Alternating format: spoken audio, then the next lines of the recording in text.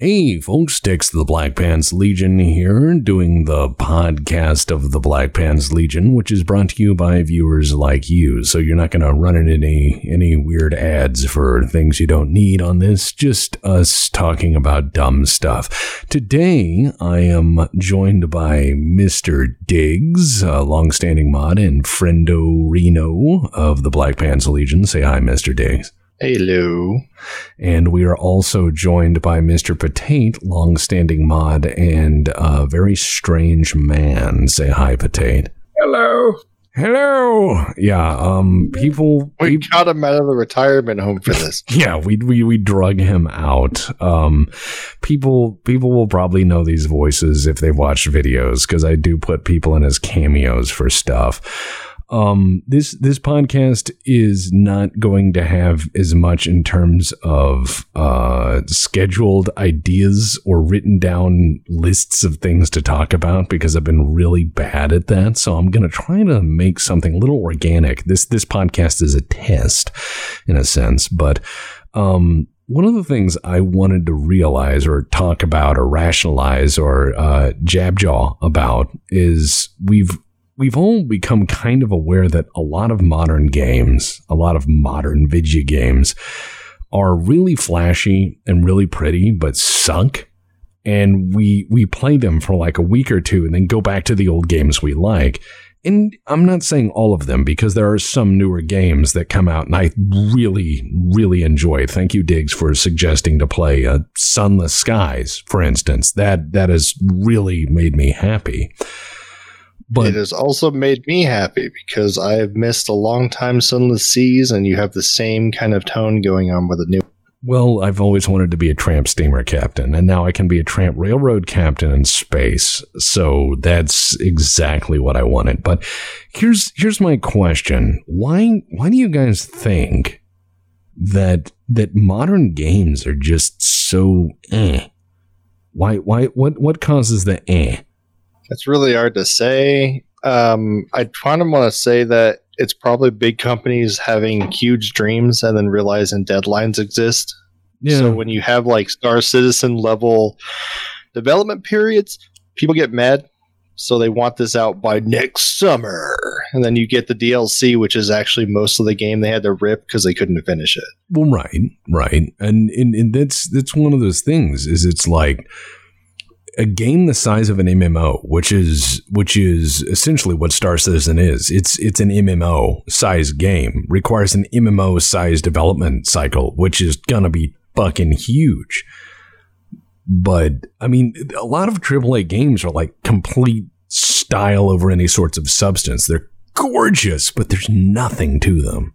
Yeah, I'm gonna throw out Anthem being the most recent one in my mind of a just drop-dead gorgeous, visually impressive game with pretty okay combat, very enjoyable, but then you realize, what is there to do? And it's, do these 5 missions and finish the campaign, then grind the shit out of it for that slightly better ability.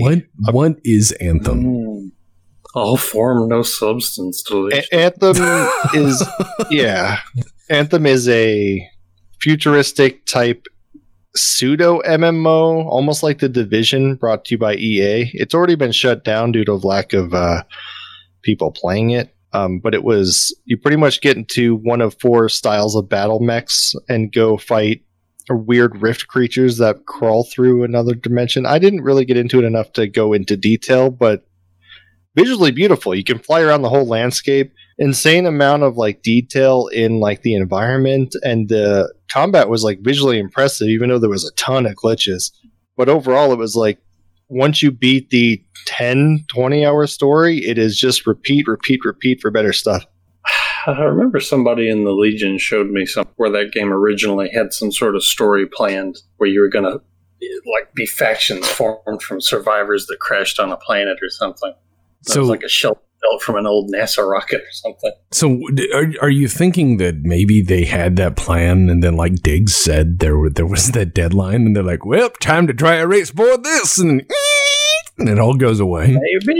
Maybe they were working on something, but they couldn't quite get it finished, and they were like, let's just make it look really cool. Maybe it'll work. They did do that. My main issue with it is they kind of pulled a spore on the fan base that was looking at it, because originally it was, you get this mech and you can customize it to any way you'd like to play. Well, that's cool. And it showed off a whole bunch of different ways you could like modify your mech, from changing the frame, the size, and all this. And then it's like, just kidding, 4 classes, pick your mech, go. Pick your exosuit class. Well, You want to be big, stumpy, or tiny? Well, that's the weird thing, is that it's like, the one thing that's been consistent, I'm trying to find gratuity in this, because I'm by nature a very depressed person, and I have a very cynical outlook on a lot of games. And anyone who watched the channel knows that I just ramble about, this is the shit I don't like. But I've been trying to be better about talking about the stuff I do like, to try to offset that. And I will say that more modern games are gorgeous. They're absolutely gorgeous. Because I remember, gaming in the 90s where it's like, now with 60 pixels, and you're like, yeah, I was like, oh man, I hope my computer can run Diablo 2. I'm gonna upgrade. Yeah, I gotta get a new graphic card. Yeah, or get a graphic card. Oh yeah, my onboard is melting my computer because I tried to turn it on high setting. Yeah. I mean, it's one of those things where I look at games nowadays and they're so gorgeous. I go, wow, what a beautiful game. And even games where I know I'd hate it, I still watch the videos from it because I'm like, wow, it's like watching a CGI movie, it's really good, but there's most of the time it is. Yeah. And then that's, as you point out, it suffers from Kojima syndrome, where it's like you can make some actions, but let's get ready for some cutscenes. Oh boy. And it has this like live gameplay footage, but it's like live gameplay footage of a rendered situation, completely scripted. Right. And here's the thing. If I'm going to ask you guys this, because I think that this would be a great moment to kind of add some personal flavor. What would you say were the games that you kept coming back to for the longest time? Like your top 3 games that no matter what, you keep coming back to and playing the shit out of? Go on, Potato. Go for it. That's a hard question because I have a lot of trouble stating the one thing a lot. Yeah, but I mean, like, let's say that no matter what, like if you had room on your computer, like let's say there's a dark age because the COVID virus becomes terrorists and they EMP the internet, like a Hollywood movie, like they have like little berets and submachine guns and smoke. Get down. And let's say they wipe it out and you got room for 3 things on your hard drive, 3 games to play for all time. Oh no. Yeah. MMO wise would probably be Final Fantasy 14, but that would be the whole internet would have to be around thing. Yeah, well let's say the internet's around. Let's say the internet is around, but it's 3 games. That's it.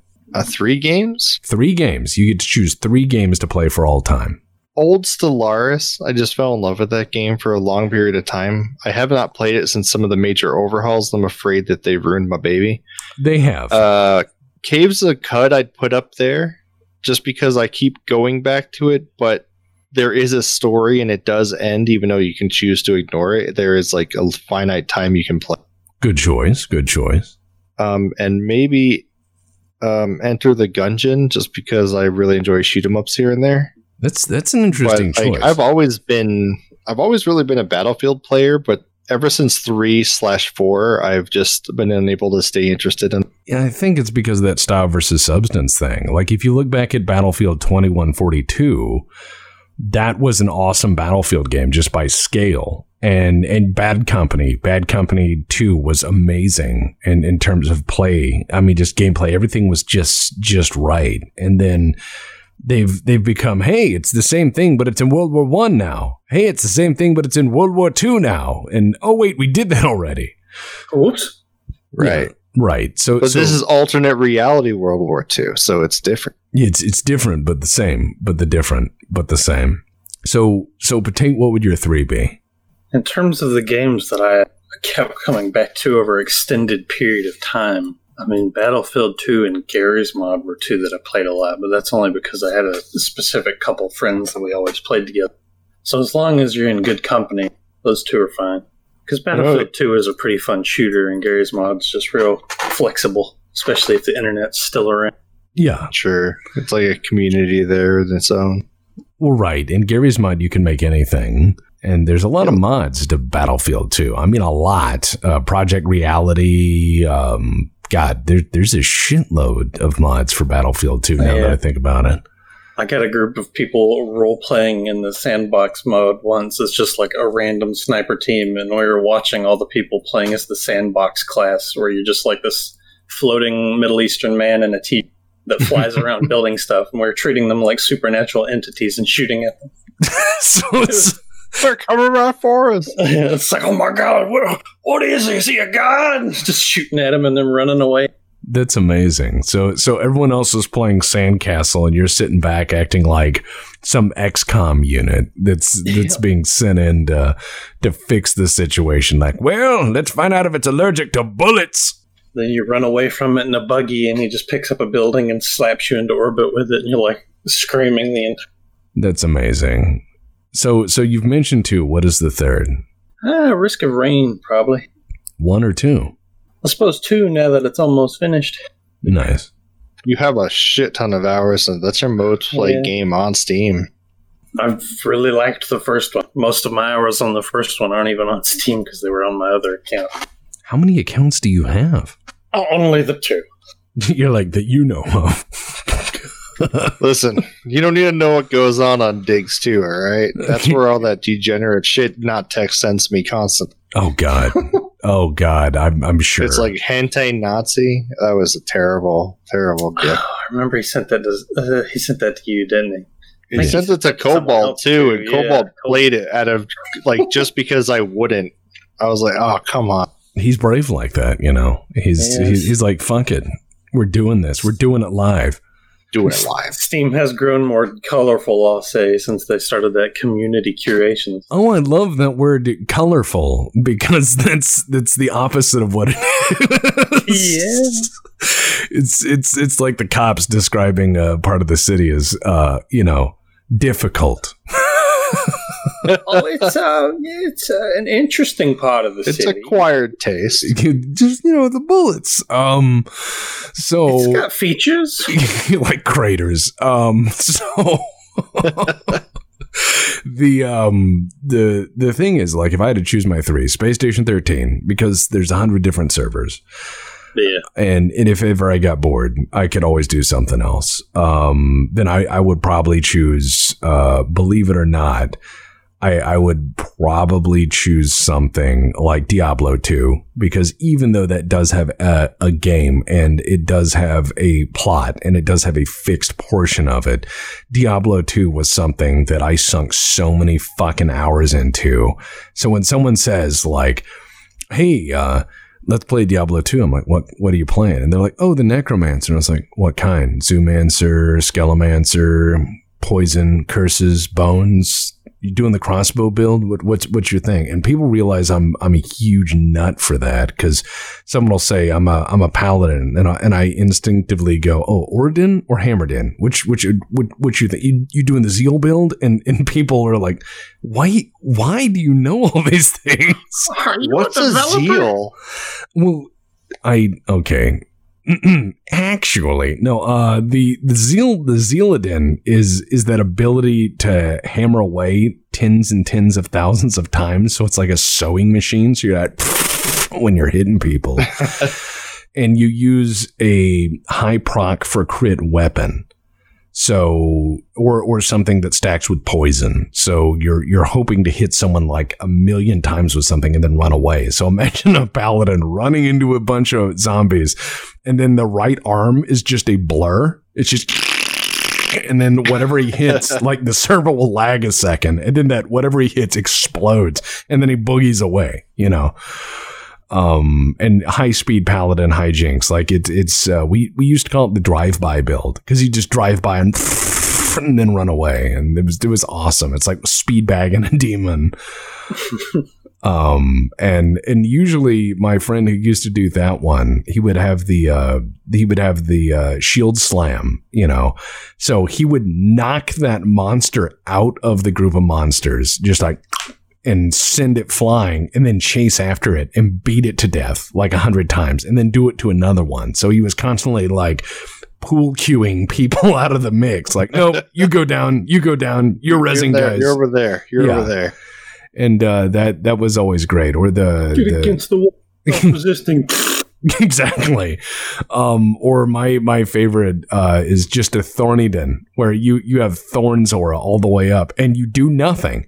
You just stand there and you're like, why are you hitting yourself? And like, back when it used to stack ridiculously, and I'm talking old like pre-patch Diablo 2, where everything just stacked ridiculously.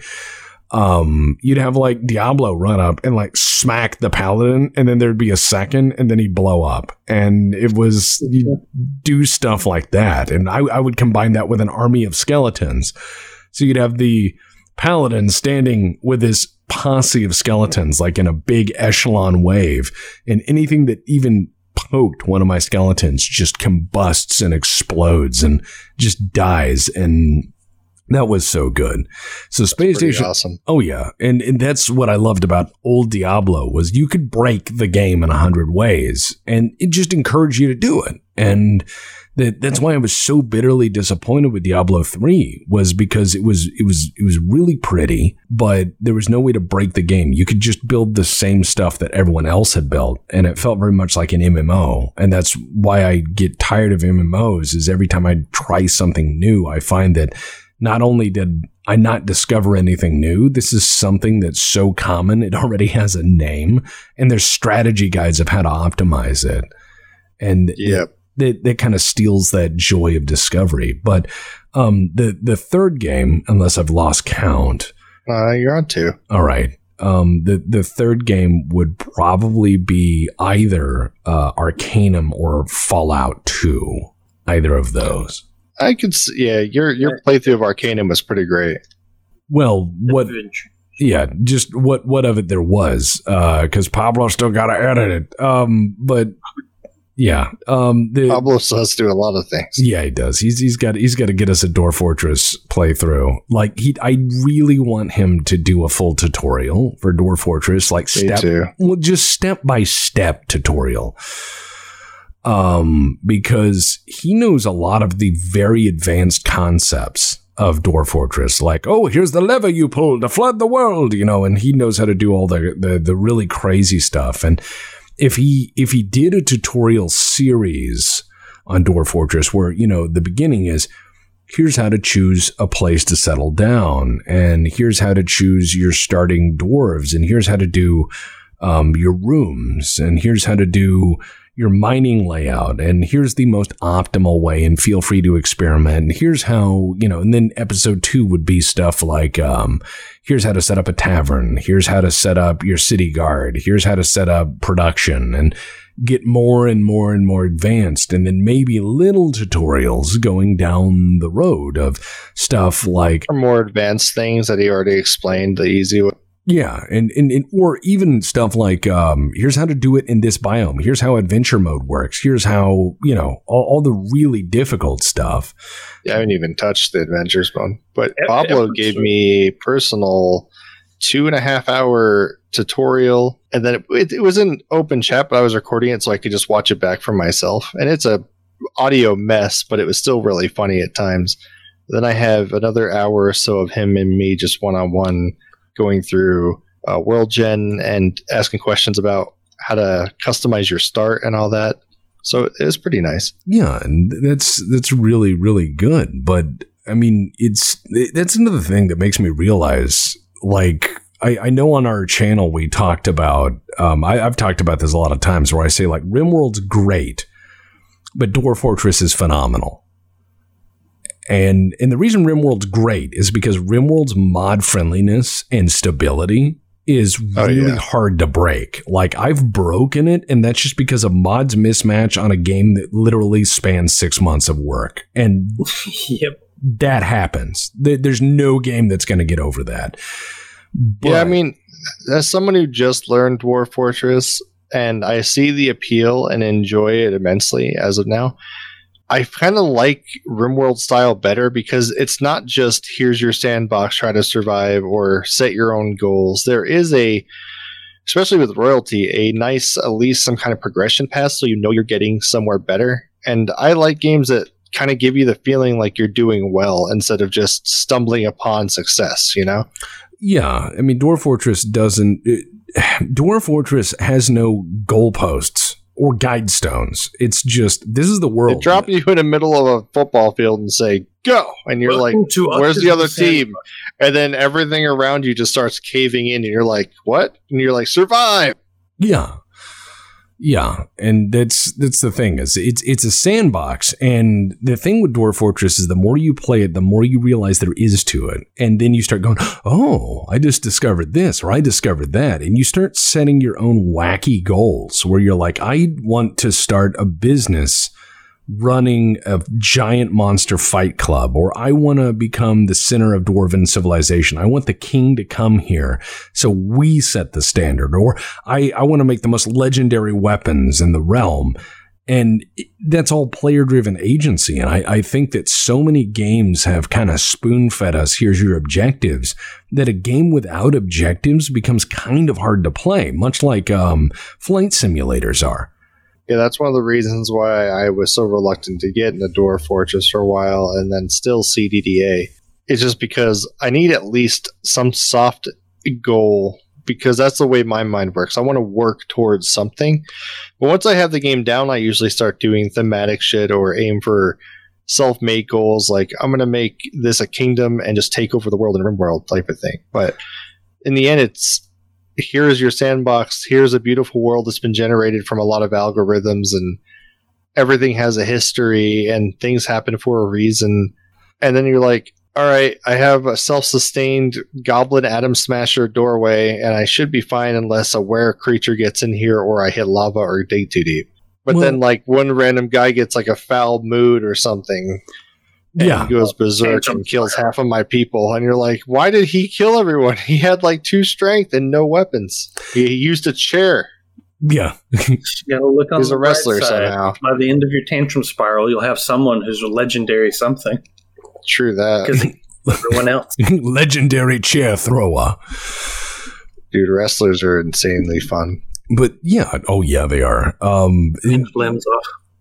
Yeah, and that's the thing, is that you run into, like in Dwarf Fortress, when you start doing raids on other settlements and you start shaping the world gets really wacky, and you can do that. But the problem is, as you said, there's no set goals, which is why when Pablo plays Dwarf Fortress, he'll say, hey guys, what should I do on my fortress? And then once he's done it, he goes, what should I do now? And he looks for little things to build toward.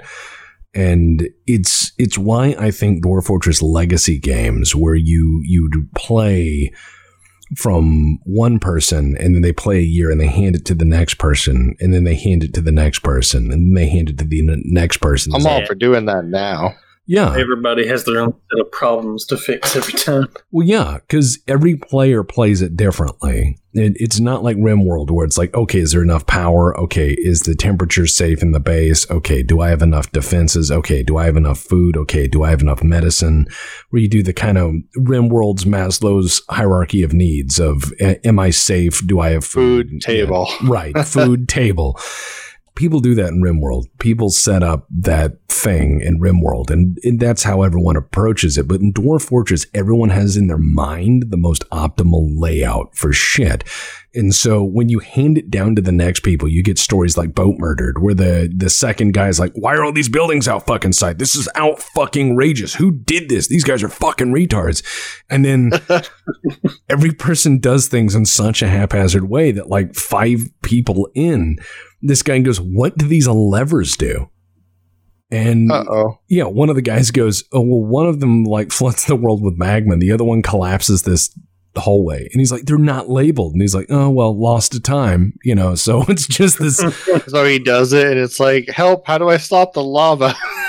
It's like, oh, there's no turning back. Well, yeah, that was the thing with his lava thing, is it took like a season to build up the pressure, and then it slowly covered like a whole section of the world, this giant lake of lava slowly moving across the world, burning trees and animals and everything else. And he's like, I turned it off. And he's like, no, it'll keep going for a while. Why I is haven't there a even gotten ghost to that outside? Oh, a dwarf exploded, but we buried him without one of his hands, so he's looking. God. That I haven't experienced either. So Oh. There's a lot for Dwarf. I'm still looking forward to playing a lot of Dwarf Fortress like upcoming because it's just a new thing for me. Oh, yeah. My only downside with Pablo is he doesn't want you to play the newer versions with, villains or anything. So he has me on like 42 when it's up to 47 right now. Yeah, and I used to play 40D back in the day. Like that was the build I played a lot of. And each version's a little different, but I think the newer version is slightly less stable. I've noticed a few crashes here and there. But they'll fix it. They always do. Yeah, they always do. I'm really looking for their Steam stuff. It looks really promising. Yeah. Well, the Steam and I really version, want to yeah. support the guy. Well, yeah. And I remember like the community was up in arms. Like, I'm not going to buy this game that's been for free. And I'm like, this guy worked for 20 years on one fucking game. Can you give him $5? Even throwing in a fancy new visual pack just for the supporting. Yeah. Yeah, and you're putting so much work into like trying to make the random beasts or unknown beasts, whatever they're called. Apparently they have their own sprite generation that's being coded in by a whole bunch of different artists. He's paying for it just so you have an actual close representation of what it says in the text on the sprite. Well, it's gone nuts. Well, here's the thing, and this is one thing that I think is really wild. Most games, they'll have the engine and graphics done, and then they add the substance, and that's usually where they run out of time and just release it anyways. They have the engine and graphics, all the pew pew boom boom done, and then the rest of the game is like 10 minutes of work. Dwarf Fortress has just been substance for 20 years. Right. Someone has forged this mountain of text in ASCII for 20 years, and just now they're like, maybe we should put some art in there. So maybe we should get some color on this autism supercomputer. Yeah, and it does take a lot. Yeah, and so Dwarf Fortress right now, if these two guys stopped right now, you could spend another 20 years polishing what they've started, and it would be still a very great game. It's mind-boggling to think the way they've done it. But we may see with Dwarf Fortress the first video game that goes on for generations of work. Like they hand it to the next Grognards. They hand it to the next Grognards. So, 60 years from now, it'll be like VR Dwarf Fortress. Oh, no. Yeah. And speaking of, that gives me an idea. I have a proposal. Let's say that, when everyone wins the lottery and everyone has a lottery plan, like if I won the lottery and, the first things they do is pay off their debts and, take care of their family members and catch up on bills and then buy a fun thing or two, like buy a tank. Your responsibility. Right. And disappear then for a while. Exactly. Like go travel and pay your bills off and do all the things you'd meant to do. And then you get into the fun era. And that's where usually people are like, man, I just buy like 20 Ferraris or whatever. And, yeah. So I'm thinking, okay, let's say you win the lottery, you do everything you wanted to do. You take a year off, you disappear, and you go see the world. You go see all the things you ever wanted to see. You try all the food you wanted to try, and you visit all the places you wanted to visit, and you see all your friends, and you pay off your bills, and you take care of people, and then after that, you say, I want to do one cool thing. And let's say that one cool thing is build one game with the rest of your money. You set money aside where you'll be able to live in comparative luxury for the rest of your life, but you're going to pour all the rest of your money, the majority of the rest of your money, into one game and then give it away. You've decided this just give it away. Yeah, just give it away. This is going to be your... I don't need to have money anymore. Yeah. Take this amazing passion project away from me for free. Right. The big Jew inside of me says this isn't happening. So please donate when you buy it for $0. But I would go straight to a long time idea I've had because of just my life. When I first got out of high school, I worked at a machine shop and I became a machinist over many years. And while I was a machinist, I went to school to become an engineer. And then I was in mechanical engineering, got my degree, went right back to a machine shop or, a fabrication facilities. And I've been working with, production-based business for a long time. And one of my things I've had in my head forever is I'd love to build some kind of tycoon or business management sim where it's just you start in a shop inside your garage with like a lathe or a manual lathe or mill doing small jobs until you can finally put a down payment or have enough credit, I guess, just to be able to buy a larger facility, and then you can compete with other companies on contracts about different areas. So what like you're describing is oil field. Yeah, what you're describing is kind of like the American success story of like a guy in his garage with tools, and then slowly, and then just overall just move it into a situation where you now have a facility that is a high complex machine shop and or whatever you produce. And you just try to make that. Yeah, and I get what you're saying. So you could go from like working with basic tools and then end up becoming Henry Ford. You know what I mean? Like I built a car, now I build all the cars. Or, I build doorknobs and now I build houses. Yeah, exactly. Like the original idea, well, I've had it in my head for a while, but I was playing Prison Architect way back when it first came out. And I was like, this is the perfect look of what I was looking for. And it would have been like you start in a small plot, because I didn't think about like starting all the way back in your garage at the time. And you would start with a certain budget, so you get some auctioned or used machines, because that's most places that startup do. Hire on or work yourself, like your guy will have its own avatar. And at some point, you'll hire people, and there'll be a whole interview process, and it'll give you kind of a vague idea. This guy seems like he's good at this, not good at this. But then, like, as you progress, you can rate them or see better results or more accurate. And it's just a little business management where you start, you have a machine shop, you have some used mills and lathes or whatever, hire on some machinists, maybe a manager or so, and just be constantly trying to like win contracts or business with other places. And at some point, if you're doing well, if I could ever make that game happen, you'd be able to do some, contracts or stuff with Boeing that would be crisis, like the coronavirus and built in the game and all that.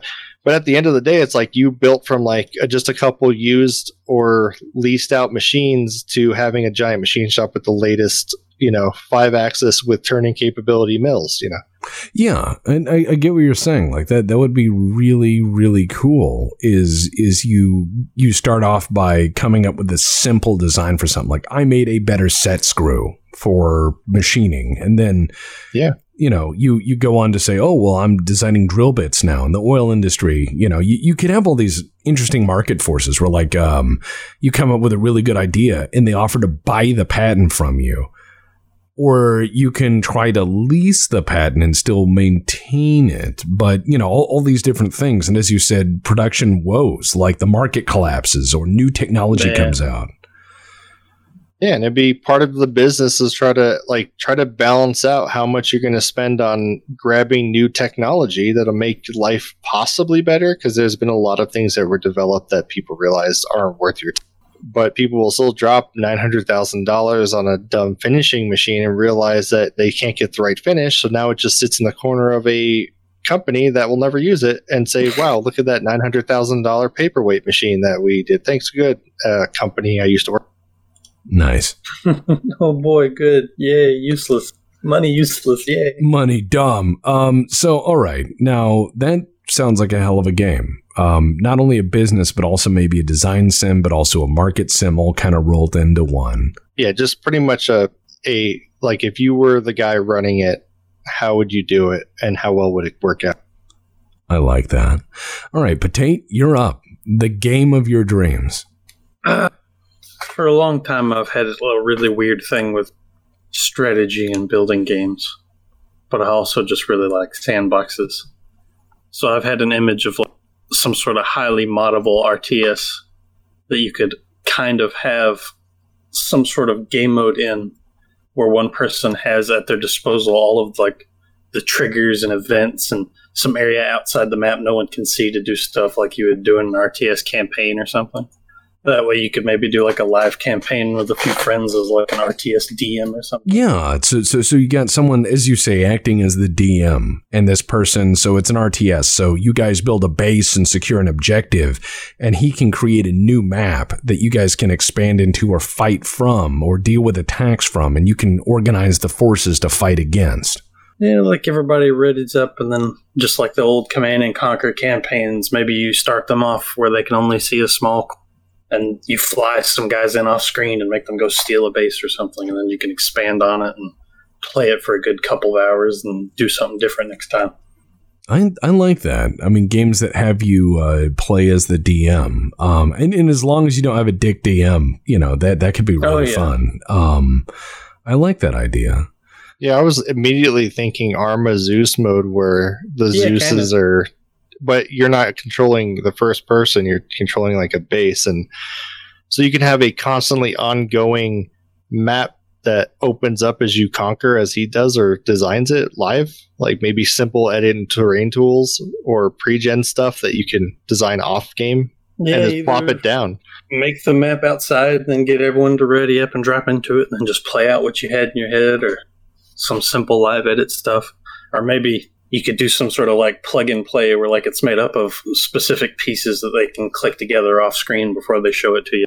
Kind of how like those old Bethesda caves were made out of like 8 different pieces. Simple is good though, especially because, when you have stuff that's really complex like Arma, and someone's like, I made a custom thing, and then you load in and the frames go down to like 2 frames a second because they've built this. They've built this intricate base that is just like, you and your friends are playing, and as you just mimicked the effect of the game dying, where you're just like, and you're like, this is cool. What? It's cool, but it's a slideshow now.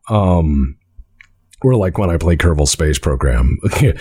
Which has been funny. Yeah, I've just been doing it to cause people to rage for the most part. You worked. It worked wonders. Oh, yeah. Colberto yelling was amazing. Yeah, he has told me, quote, science is dead, end quote, because I refuse to use math or engineering knowledge. I just Kentucky windage my place to places. And he's like, you can't do that! And I'm like, look, here, I'm landing. Oh my God. Yeah, no, I went to the moon. I went to Minmus with no calculations. Just, it's in the window. Accelerate. And he's like, you can't do that. And then I land, and he's like, you can't do that. And I'm like, science is dead.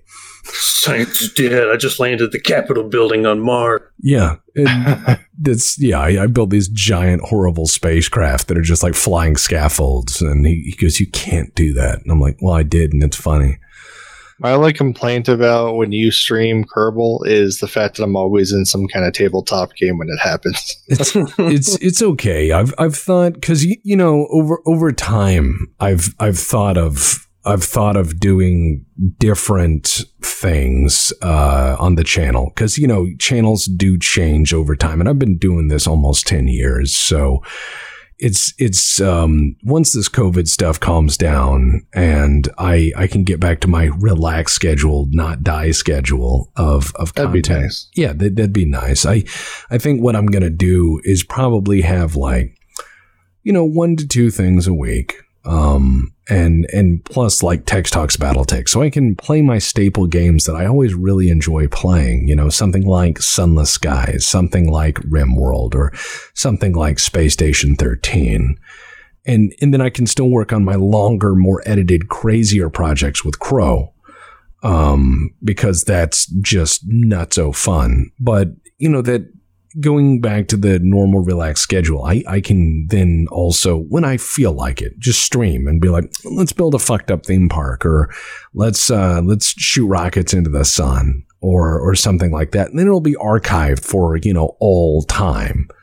I agree. And it just kind of relaxed. Running back really quick, when you bring up your favorite games, like you said, SS13, I can definitely that's one of those ones that always slips my mind, even though the whole Discord is based around it, at least in most part. And the fact that's like probably my most watched thing of yours outside the RimWorld stuff, because they're just a lot longer sometimes. So SS13 is been a game I've been coming back to play since about 2013. So that probably should have been in my top 3. It's just one of those things that just doesn't immediately come into my head, because when I play SS13, it's like a completely different feel than video games. Like, Yeah. there is no game in SS13. You are assigned a role, and you will do that, or you'll die either way. But you're going to do that, and that's like your life now. You've decided to do this. Well, I think Space Station 13 is a role-playing game. You have to commit to your role. I like that it's something with like, it's got goals, light, where you have a thing to do and you can commit to it, or you have a big sandbox where you can just have an infinite variation of weird dumb shit happen. Well, right. And you look at games like Garry's Mod, which are exactly that. It's an infinite sandbox of just weird shit, and it's really fun. But if I had to create a game, a magnum opus game, I think one of the things, because I've got a few different ideas, one of the games I would do is I would have a game like Dwarf Fortress, something with all of that wonderful depth, with all of those Z levels, with all of those random monsters, with all of those challenges, with all of those skills, with all of the things you can do. And what I would do is have a Dwarf Fortress style game, but set up with Minecraft style simplicity and graphics. So you and your 7 friends emerge, and you assuming I have 7 friends. Well, okay, but yeah, you and your friends start the fortress, and if you don't have friends, those would be NPCs, and whoever's your caravan leader sets orders. So you could just say, dig there, do this, do that. And you could hit like tab or M or whatever the keys you like, and zoom out to a 2D map and issue orders, and then lead it single player, or first person. So if you're fighting monsters, you can go fight monsters first person as one of your dwarves. If you're forging, you can take over a forging mini game to forge stuff and design weapons out of available materials or what have you. And you can have your friends playing as different dwarves, but you'd have the rest played by NPCs that are more or less Dwarf Fortress NPCs. They have needs and wants and everything else, but I think all these things I can ignore. Oh yeah, exactly. Be like, oh, he's crazy again. Well, better run over there and punch him. But that way a person could fill the slot, but they still do the things on their own kind. Right. So if a person's in the slot, they can do whatever they want. And all those needs and wants and stuff just get put on hold, more or less. But when it's an NPC, the needs and wants give it that sort of depth, so the character's not just a little random. So you want pretty much a Dwarf Fortress and kind of a Minecraft world, and you play as one of the dwarf. Yeah. But your goal is to be like kind of the quartermaster of the dwarves, where you're like, hey, we gotta build that there, and we gotta get food going here. It's because everyone else is like starving and yeah, it would be kind of organization and stuff like that. And things would happen, but depending on biome. Like I would want all the depth of Dwarf Fortress, where, you have raids, you have monsters that show up, you have caravans you have to trade with. So if you have a friend who's really good at, actions per minute, he'd probably be your miner, or he'd be forging stuff out of rare things that you could sell. Or crafting armor and weapons for your friends. Or you'd have, if your friend liked exploring or scouting, you'd have guys outside the fortress doing that and finding stuff to bring back. Like, oh, guys, I found this rare fort like 10 miles away, and there's these ancient artifacts in there, and you could put together a party to go do that. So it'd be a action adventure hub with some, semi elements to it. Yeah. But my other game idea that I really thought of when I was playing XCOM and when I was playing Xenonauts. No, yeah, this is stupid, but I think something like XCOM or something like Xenonauts, which is absolutely a better spiritual successor to XCOM than the newer XCOMs, which are very different games. I think that what would be interesting is the game starts off in like 1946 or 1947, and you're this off branch of the Office of Strategic Services, the precursor to the CIA. And you go out and you have to investigate all the crazy UFO spottings. And a lot of it turns out to be bunk or something else, or it's the Soviets or, you know, all this other stuff. But then Roswell happens and it starts being more and more real. And how you do in different phases of the game influences the final showdown when the aliens start showing up and fighting. So you would have the 1940s, 50s style where, you know, you're the Men in Black, basically. And then you'd have the 60s, 70s, 80s style where it's Cold War and you find out some of the Cold War events are actually trying to cover up or acquire alien materials or going after. Oh, yeah. I mean, you'd say like, oh, remember this thing during the war? Well, no, that was actually a cover up for what really happened. Like the more stuff you won't even believe it. You actually find out to be real aliens gives you more bonuses for the late game to make you more prepared or something. Exactly. And I would say, you know, part of it's fighting other agencies, part of it's fighting other groups, and the effects you do. Like I wouldn't say that the problem with games is they will say if you do this too much, the game ends. I would have more of a interesting change in the world based on your actions. So like, let's say you acquire the alien artifacts, but you fail to keep it under wraps. Well, if you fail to keep it under wraps, the public becomes more aware of it. You'll get more funding because people are scared to shit about this stuff, but you'll also have a lot more scrutiny because it's now in the public sphere of influence. A lot more weird, unknown shit that could go wrong during missions because there are panicked, like, preppers everywhere. Yeah, or different groups rise up because of it, you know. And the thing I would have is the decisions you made in each era would affect the next. So the first era it's like your division is 10 guys and it's this one office of the OSS.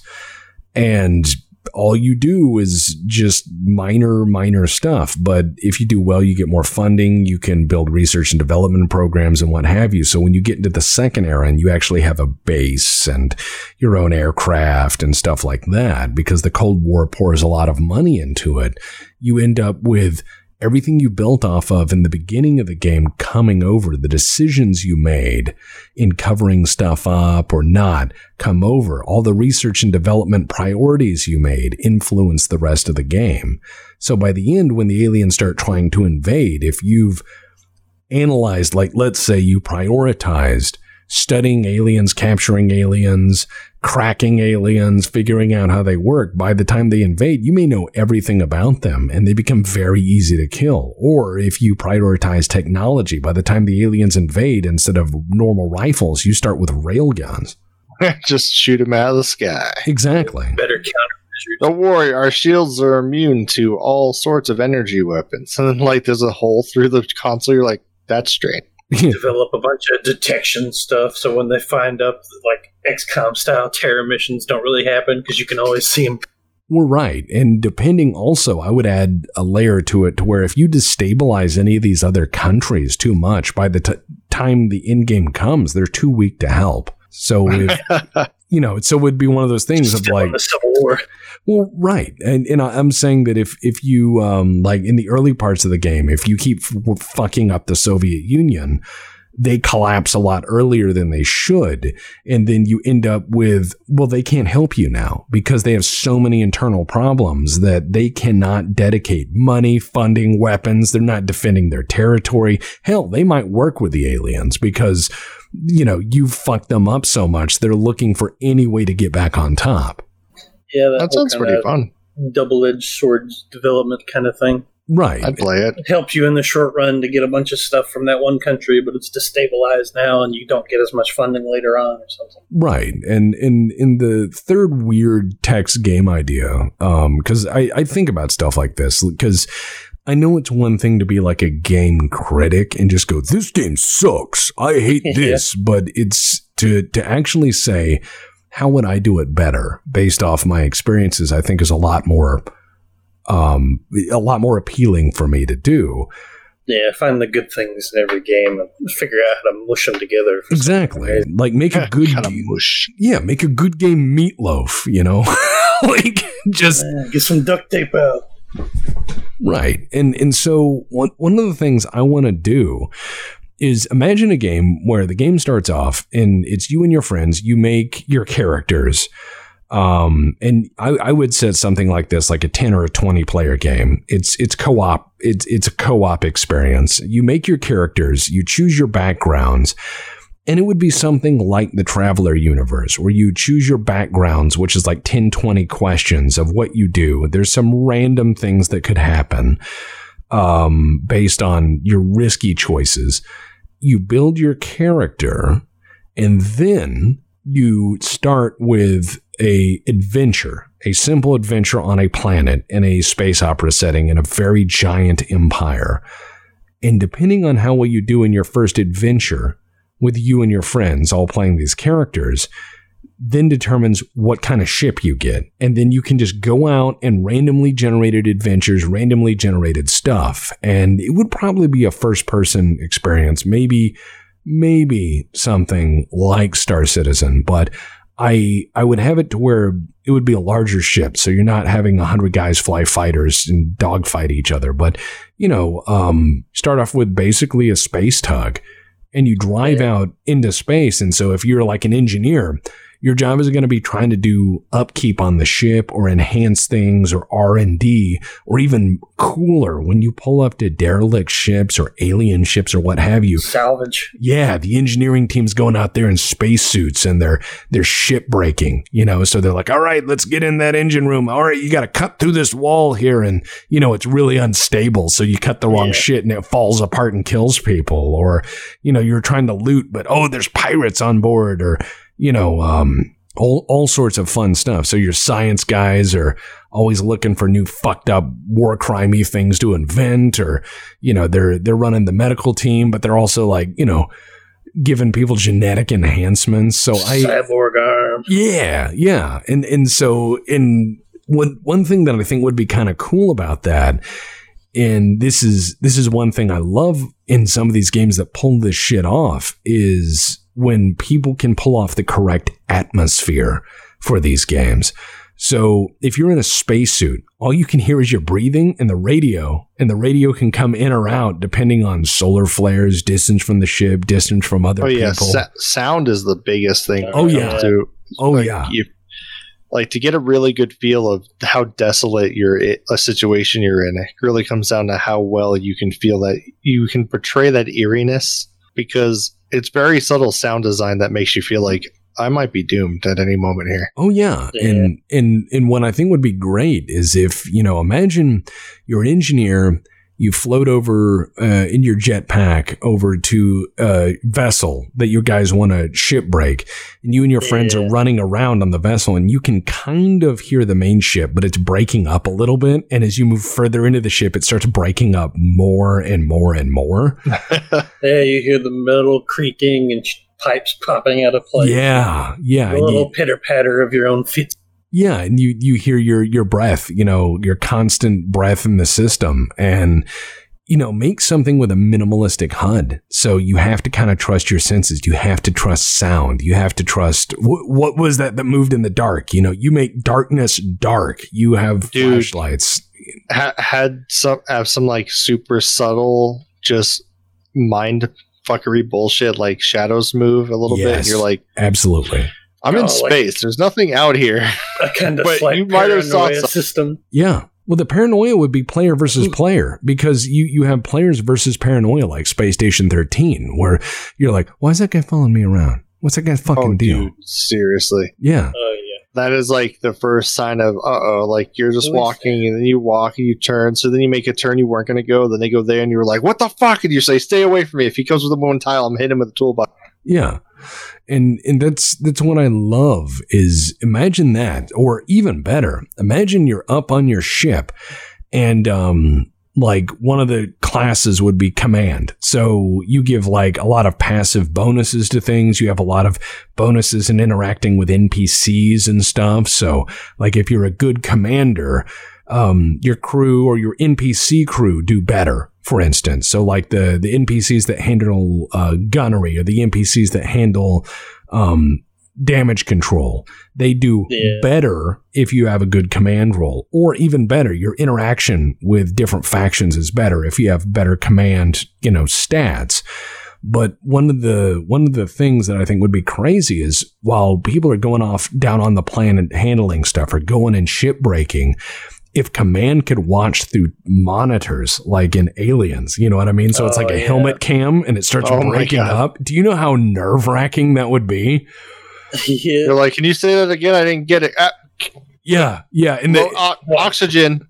What about the oxygen? Science to pull them up on the main screen because you can't see their helmet cam. Exactly, and you're having to watch like the sensors sending back information of where you're going, and you see the map start to break up, and oh man, a game like that would be fucking great. It's like a much more intense, content-heavy version of like Pulsar or something. Yeah, and I mean, Pulsar is a great idea, but once you get down a good team of, okay, we know what we're good at, and you have the captain, which is just kind of like the team's cheerleader, but also the centralized command and control. Well, I mean, the captain offers direction and then just tells people what to do, but you also have to have people willing to listen to it. Otherwise, the job's useless. But, the captain will be like, hey, you roll the ship like over to the right, pitch it down. All right, guns, let's switch to missiles. All right, engineering, watch that reactor. You're just kind of serving as a bitching Betty to the crew. Yeah. Dude, Luna was giving me an aneurysm watching him drive your plane or drive your ship in that game the other. Yeah, I was like, up, right, more right, that's left. And he starts rolling, and you're like, why are you rolling? Yeah. But that's... yeah. Arma 3 tank commander with AI. Ugh. Front, 30 meters, slow, fast, left. Please stop. Yeah. And God, the automatic callouts in Arma 3 are a nightmare. I love where it's like, enemy, 25 meters. Yeah, where it cuts out. Yeah. Enemy rifleman, 25 meters north. Huh? Are you okay? I ate Fiesta. Pale. You won't survive. Please help. Call mom. Yeah. The thing is that I really would like is something. Yeah. I mean, a content heavy Pulsar where you have a big, scary, randomly generated universe. And you have just random things that happen and you just cruise around and find missions. There doesn't need to be an overarching plot. It's just one of those things of, okay, you want to shape the universe? Fine. Go out and start fighting factions and start your own faction. Go out, mess with pirates. Don't piss off giant empire because they will crush you. Right. And it's one of those things where you could go be a pirate hunter. You could go be a shipbreaker. You could go, work for one of the factions, and that'd be crazy as you'd have like crazy first person shooter battles where your ship shows up and just kind of yeets in, slides in sideways and boards another vessel, and or you could be a pirate, smash and run on stuff and run around. That game mode would be like Payday, where it's like, all right, we gotta steal the jewels of the emperor, Get the science players to R&D and ion cannon to shut down the enemy ship so you can board it easy. Yeah. You guys remember that old game Thief and all the precursor? Like all this? Yeah. I would love to have like a multiplayer version of that. Not Assassin's Creed, because the whole point of Thief is that you weren't a killer. Like, if you got in a fight with a guard, you were dead. Like, there was nothing you could do. I would love to have like kind of a group-based setup, kind of like Payday, but medieval times technically, but without the go hot mode. Like, that's the panic. Just don't give them almost any real chance to survive like a direct conflict unless it's completely stealth and unseen. It's maybe like knock someone out. Anti-SWAT 4, where you're just the 4 thieves breaking in, but you don't want to kill anybody. Well, yeah, but like have someone hit the door, like not the door, but like someone knock on the door or throw a rock or somehow like we know there's guards in here. There's someone sleeping. We need to get them out of the room so we can get this stuff. And then there's like a whole, how are you going to keep them distracted after they look and walk back? There's just going to be so much possibility with like just a multiplayer Thieves Guild type of game. Yeah. Where like you legitimately could like have a full cover like a tavern or a like even just a blacksmith or shop, and then like in the basement or when everyone's not around, it becomes like, all right, some shady ass noble comes and be like, listen, this guy won an auction against me and I really want that piece and I want you to get it for me. And you're like, well, down you negotiate a price, you got it, or maybe just set price because you don't want to make it too complicated because you're taking away from the gameplay. Yeah.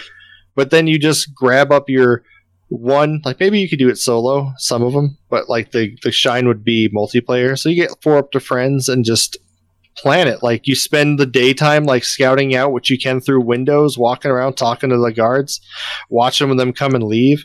Like talk to you can have it. And maybe hand them some coins you steal from their cabinets during the mission in exchange. Yeah. Like say, hey, if you want anything from that building, as long as you tell me, you know, is there anything that comes and goes? It's like, well, every Thursday they have the laundry maids come in and out. All right, sweet. A couple of us dress up like laundry people. Now you have a way in for at least 1 or 2 people, you know? And then it's like, the door, you can use that to just do it. In the next room, he turns away, bash him in the back of the head, stick him in a... You know, and that's another good idea for a game. Like, imagine a game where the game starts and you have your adventuring party and you're in charge of like a medieval kingdom, but it's really shitty. Like, you find out that you inherit this medieval kingdom. And it's like the castle's got wooden walls and mud walls and it's shit. And it's here's the stable, and it's just a horse standing on some wood that collapsed from a building. Right. It's well, you find out that maybe like the king has all of these border properties that he needs reinforced to be like a buffer against bandits and marauders and monsters. And so he's like, oh, well, the leaders of all these places die because it's dangerous. And so what if we gave you the king? And you're like, what? And they're like, well, you were related to him, right? And you're like, no. And they're like, sure you were. And so it says it right here, and he writes it down. Exactly. Like he's got a dead king with no heir or whatever for this border prince, you know, territory. You're the Duke. Exactly. What? So, oh yeah, the Duke. I am the Duke. But what you do is you start off and you and your friends get to play the adventures and build this kingdom back up. So, you know, you could like go raid other kingdoms or you could try to kill the bandits, but it'd also be like city building to a point. At least city management. I've thought of something like that before, in like a multiplayer type scenario where it would kind of be like the game Majesty, but the adventurers you're hiring to do stuff would be actual police. Oh, that would be sick. Considering Majesty, your adventurers don't do shit you want them to do unless you throw a lot of money. You give some of your friends some like city council positions and you try to stabilize the economy and do stuff, and you have to rely on the help of other people to go kill monster layers or something. Oh, that would be great, because that could be a great multiplayer component for drop-in, drop-out multiplayer, is you appoint your friends and their characters to, like you say, these ministerial positions.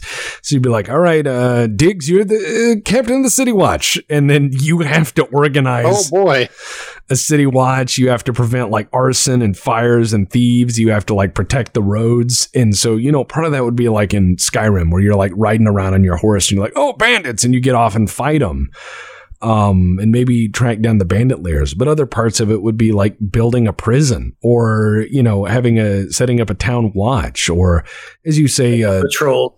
Maybe think about curfews at something. Yeah, it's something like building a medieval city would be pretty fucking wild, especially considering you'd have to have people building. You'd have to have people dealing with all sorts of crazy random stuff. And if you set it in a fantasy setting, it'd be like, oh, get too rich too quick, dragons, or, you know, Smaug. Oh, that'd be really sick. Yeah. Yeah. Well, I love the idea. Like, imagine, like, so you have people drop in to be the heroes and go do quests and stuff that you post for a certain amounts of money, but then you have to balance how much you're paying them for their time, because Majesty, one of those things is you only have so much passive income from the tax collector, and if like you got some major threats on the board, you have to pay a pretty hefty fee for that, even like the shittiest of ones to go, oh, I'll go do that.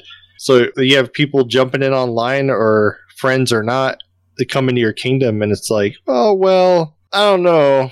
I could spend my time killing lesser things for this type of money. Yeah, it could be a little bit hard to strike a balance, but if you had the city management and then people just trying to work on their own little solo characters, then you're like, hey, I'll pay you to fight some goblins. Or you're like, hey, go kill this dragon. And they're like, I don't know, that's kind of dangerous. What are you going to give me? Yeah. And have a brown boulder. you may have all of the rocks in this field. You can build a mighty kingdom as long as you drag them away yourself. Set up your friend as the little minister of commerce, and he's got to worry about where the stores go and tax blacksmith. Oh, that would be hilarious. Is your friends having to go around and do the jobs like collecting taxes and what have you, and you could add so many wild things that happen. Like you make a lot of money. If you make way too much money and you're too prosperous, you start getting invaded by barbarians or other empires, or even your own kingdom coming in and being like, yes, we need to assess your taxes. You must come up stable, but you have holes in your security. Goblins. Yeah, and you, goblin, or worse. I mean, imagine a plague. Imagine a proper plague coming up to where you have to keep people indoors, and you've got like maybe someone spreading the plague. Like you have some followers of some dark god that have been secretly moving around town, so it becomes this kind of inquisitorial witch finding thing, or. It's big and hard to manage, so threats start slipping in. There's like cults in the basement of the church or something. Oh, God. Yeah, that would be really cool. You don't put enough money in the churches, they start making cults to find ways to make money. Yeah, well, yeah. I mean, that does happen. There's that guy who sells Fiesta Pale. He is, and you supported him. That was the worst. That was the worst trade deal you ever. That's the thing, is I joked that was our sponsor, and then like the COVID thing happened and they showed the price of Fiesta Pale went up to like $400 a pail, and people were like, Tex, you did this, and I'm like, no, I joke. It was ha, don't buy, bro. Yeah, we actually did cook that here, and Catch ate a whole bowl of Fiesta Pale. I remember you said the cheese that like Vincent ate sounded like Crayola or something. They look like crayon shavings, and he ate it, and he said they're so sharp. He said the cheese had a crunch because he's like, and he's like, oh God, why? Was that cheese? Yeah. Well, it was so terrible, and it as a survival food, it's bad because it has milk in it. It has it has dehydrated milk in it, meaning it's not really shelf stable. Yeah. And so like dairy products are not something you really want to put a lot of in any survival ration. And the other issue is it takes so much fucking water. Yeah, it doesn't have its own self-contained water for it. That's like, just add water. Yeah. And this is post-apocalyptic. Where's my clean water? Yeah. Oh, right. That part. Yeah. Sorry, you have to buy the aqua pail for that one. The aqua pail is an empty pail, and it just says just add water. Yeah. I was gonna say it's dehydrated water. It's just a bunch of dust in a bucket. Just add water. It multiplies into more water. Add water, and then filter dust. Filter dust. Do not drink. Do not drink if you add water. Well, we clean pail before drinking. We did that. Catch has brought over some really wild MREs before, and it's, oh my God, they are so fucking crazy wild MREs. Like one of them looked like the country had gone out and bought a bunch of canned food and just put them in a bag. Like that was their MRE, was like shit from a gas station that was canned. I think it was like Latvia. It was just like gas station canned stuff. So there was like a canned. It has no potato. Yeah, it was. What flavor is this MRE? Oh, Del Monte green beans. Yeah, and so, but then there were some really cool ones. Like the Russian one had some really tasty stuff in it. And I thought that was really cool. It had like kind of a Russian meatloaf thing. That was interesting. And they had like fried potatoes, like dehydrated fried potatoes with onions. Like that was really good. That sounds interesting. Yeah. Catch always gets these really weird MREs because he watches Steve MRE 1989 with like, nice. Yeah. You know, the guy who like just eats botulism. Yes. Oh boy, 80-year-old hardtack. Nice. Yeah, nice. Let's get that out on a train. Has he ever eaten something that was all like, not nice? Yeah, he's eating stuff where he's like, oh, that's gone so rancid. Well, I'm just going to have a bite. And then he finishes it. Yeah, where he opens a can of beef and it's like a brick and he shaves some off with a knife and he eats a little bit of it and he's like, yeah, that's definitely rancid. Nibbles a little bit more. I love how he says that. He's like, that's definitely gone off. Well, I'm going to have a little bite. And you're like, no. It's really affecting the flavor of my coffee instant. Yeah, one of my favorite things that he did was he finds the World War II like C rations and there's cigarettes in there. Yeah. And he goes, I'm just going to have one. He's like, wow, that's really nice aged tobacco. And I'm like, the paper is like falling apart because it's 80-year-old cigarette. And he's smoking an 80-year-old cigarette, drinking an 80-year-old instant coffee. And he's like, I could really get behind this. It's a real good pick-me-up. He has so many packs of old cigarettes and just like gum or mints or whatever and like old bags of cocoa. Yeah, and it's one of those things where you're like, oh my God. And that's why I love watching that guy, because he's so relentlessly upbeat doing horrific shit. He seems so nice and happy, and he's just putting stuff in his mouth that went out of date like 70 years ago. Well, that's the thing, is it's like, I smell creamer for my coffee, and if it's like a day off, I'm like, that's going down the drain. Yeah. This guy has gone beyond that by like 70 years. Not a day, years. And he's like, no, it's good. It's good. Smell bread, starting to smell a bit sour, throw it out away. Like your creamer, it's gone bad. It's like a solid gelatinous goop at this point. He'd be like, nice hiss. Yeah, it's bad. Yeah. Oh, I think it's alive. Yeah, that's gone rancid. Yeah. Or he's like, wow, it turned into cheese. He doesn't give a fuck. I think I'll have some on this 80-year-old hardtack. Oh my God. Yeah, he's amazing, but it's also amazing that he's still alive. It's not. It would kill you that easy. I mean, he probably goes off. There's been a few times I bet that he turns off the camera and goes and throws up, comes back and is like, yeah, that was bad. Well, either that or turns off the camera a few hours later, his toilet is obliterated. Well, yeah. It probably, his toilet probably looks like someone loaded a shotgun shell up with shit and just fired it into it, like just boom, blah.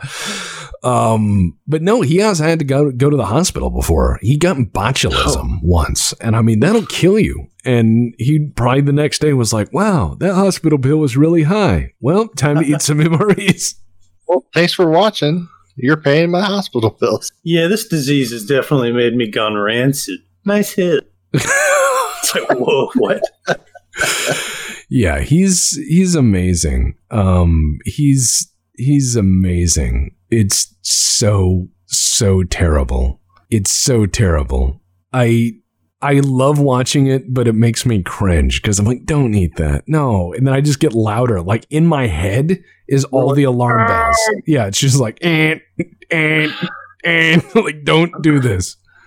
I'm just imagining him like roaming the apocalyptic wastes of the world after a great tragedy, and he's just finding some glowing mushrooms and like an old MRE in a box in the ground. And he's like, let's pair these together. He's just still alive and kicking somehow. Yeah, well, eating random shit. He's got like a trait that allows him to eat anything. You know, the iron stomach. Yeah. It's like Caves of Cud, where you've got the trait where it's like there's that wonderful achievement of eat a whole bear. Got that one. It's a great achievement. And that's another thing. Like in the Legion, I really want to see everyone give me like one good Caves of Cud playthrough, like one really good one, and then put them all together just to show how bad shit that game is. Where like, Diggs, you were running around and you were a really high level telepath, and then you started attracting ancient and terrible creatures. Yeah, creatures from other realms that were hunting you down, and they were like setting the whole map on fire, and you're like, I think I've catastrophically fucked up.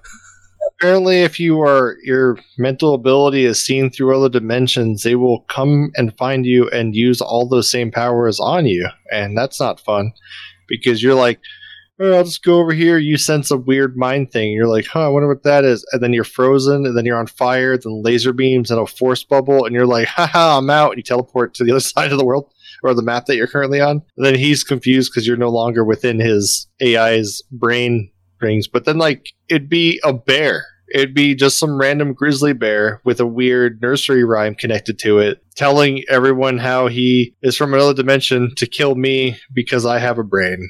That's really big. But then I also have Goldball, who is walking around being my personal hot wax dispenser or molten wax dispenser. That was a fun one. Yeah. What really upset me about that game recently, though, is I don't know. Like, I just got back into it. I got pretty far again. I got to the gates and I was digging down a little bit to get some rarer stuff. And there was an update and it said my save wasn't compatible anymore. So I had to restart. But that was upsetting. Also, the game is so weird that it'll leave you alone for about 20 levels down and then throw 2 chrome pyramids at you. And you're like, oh, what's a chrome pyramid? And then half the map explodes from rocket launchers. And you're like, oh, that's a chrome pyramid. It's bad. Don't touch. Uh-oh. You hit it as a shield, so you need EMP. They bypass all like damage reduction, so you just go, haha, I'm dead. Yeah, and I saw a series of images a guy had where he killed one, and he got the weapon off of it, the rocket launcher, and then I forget what he used to make it lighter. But he the heavy weapons talent you can pick up that makes you able to handle the like heavy weapons in general. No, but it'll actually. He made the weapon itself lighter through some modifications. There's a lot of traits you could attach to it. It was probably there's like woolly, there's accurate, sharp. There's a whole there is a one that lightens it, but there's also anti-gravity cubes that you can forge at later game that add remove 5 pounds off your guy, so everything becomes lighter. Well, and that's the thing is he was running around wielding it, and it was hilarious because he was like, "Oh, attacked by baboon," and he like destroys half the map shooting at it. And he did it in a town. It was hilarious because it's just blowing everything up, and I'm like, "This is great." Oh, baboon, nuclear missile. Exactly. Well, at any rate, I think this is about where I want to end the podcast. So, do you gentlemen have any last minute fun words, ideas, thoughts, or sound effects? Willowy is the item modification he used. It reduces the weight of an item by 75%. That's a good final tip. I like that. Some people are going to be like. Yeah, some people are going to be like listening, like, give me them CUD tips. CUD tips. From CUD tips. Hey guys, it's your boy Diggs from the BPL. That stands for the Black Purse Legion. Here with some CUD tips here. Step 1, play the game. Wow! You won't delete it when you die. Wow! Yeah. All right, Mr. Pertain. Beware the space apes and the attic locusts. Don't let them eat you. I like that because the attic locusts are dangerous. And on that bombshell, see you guys later.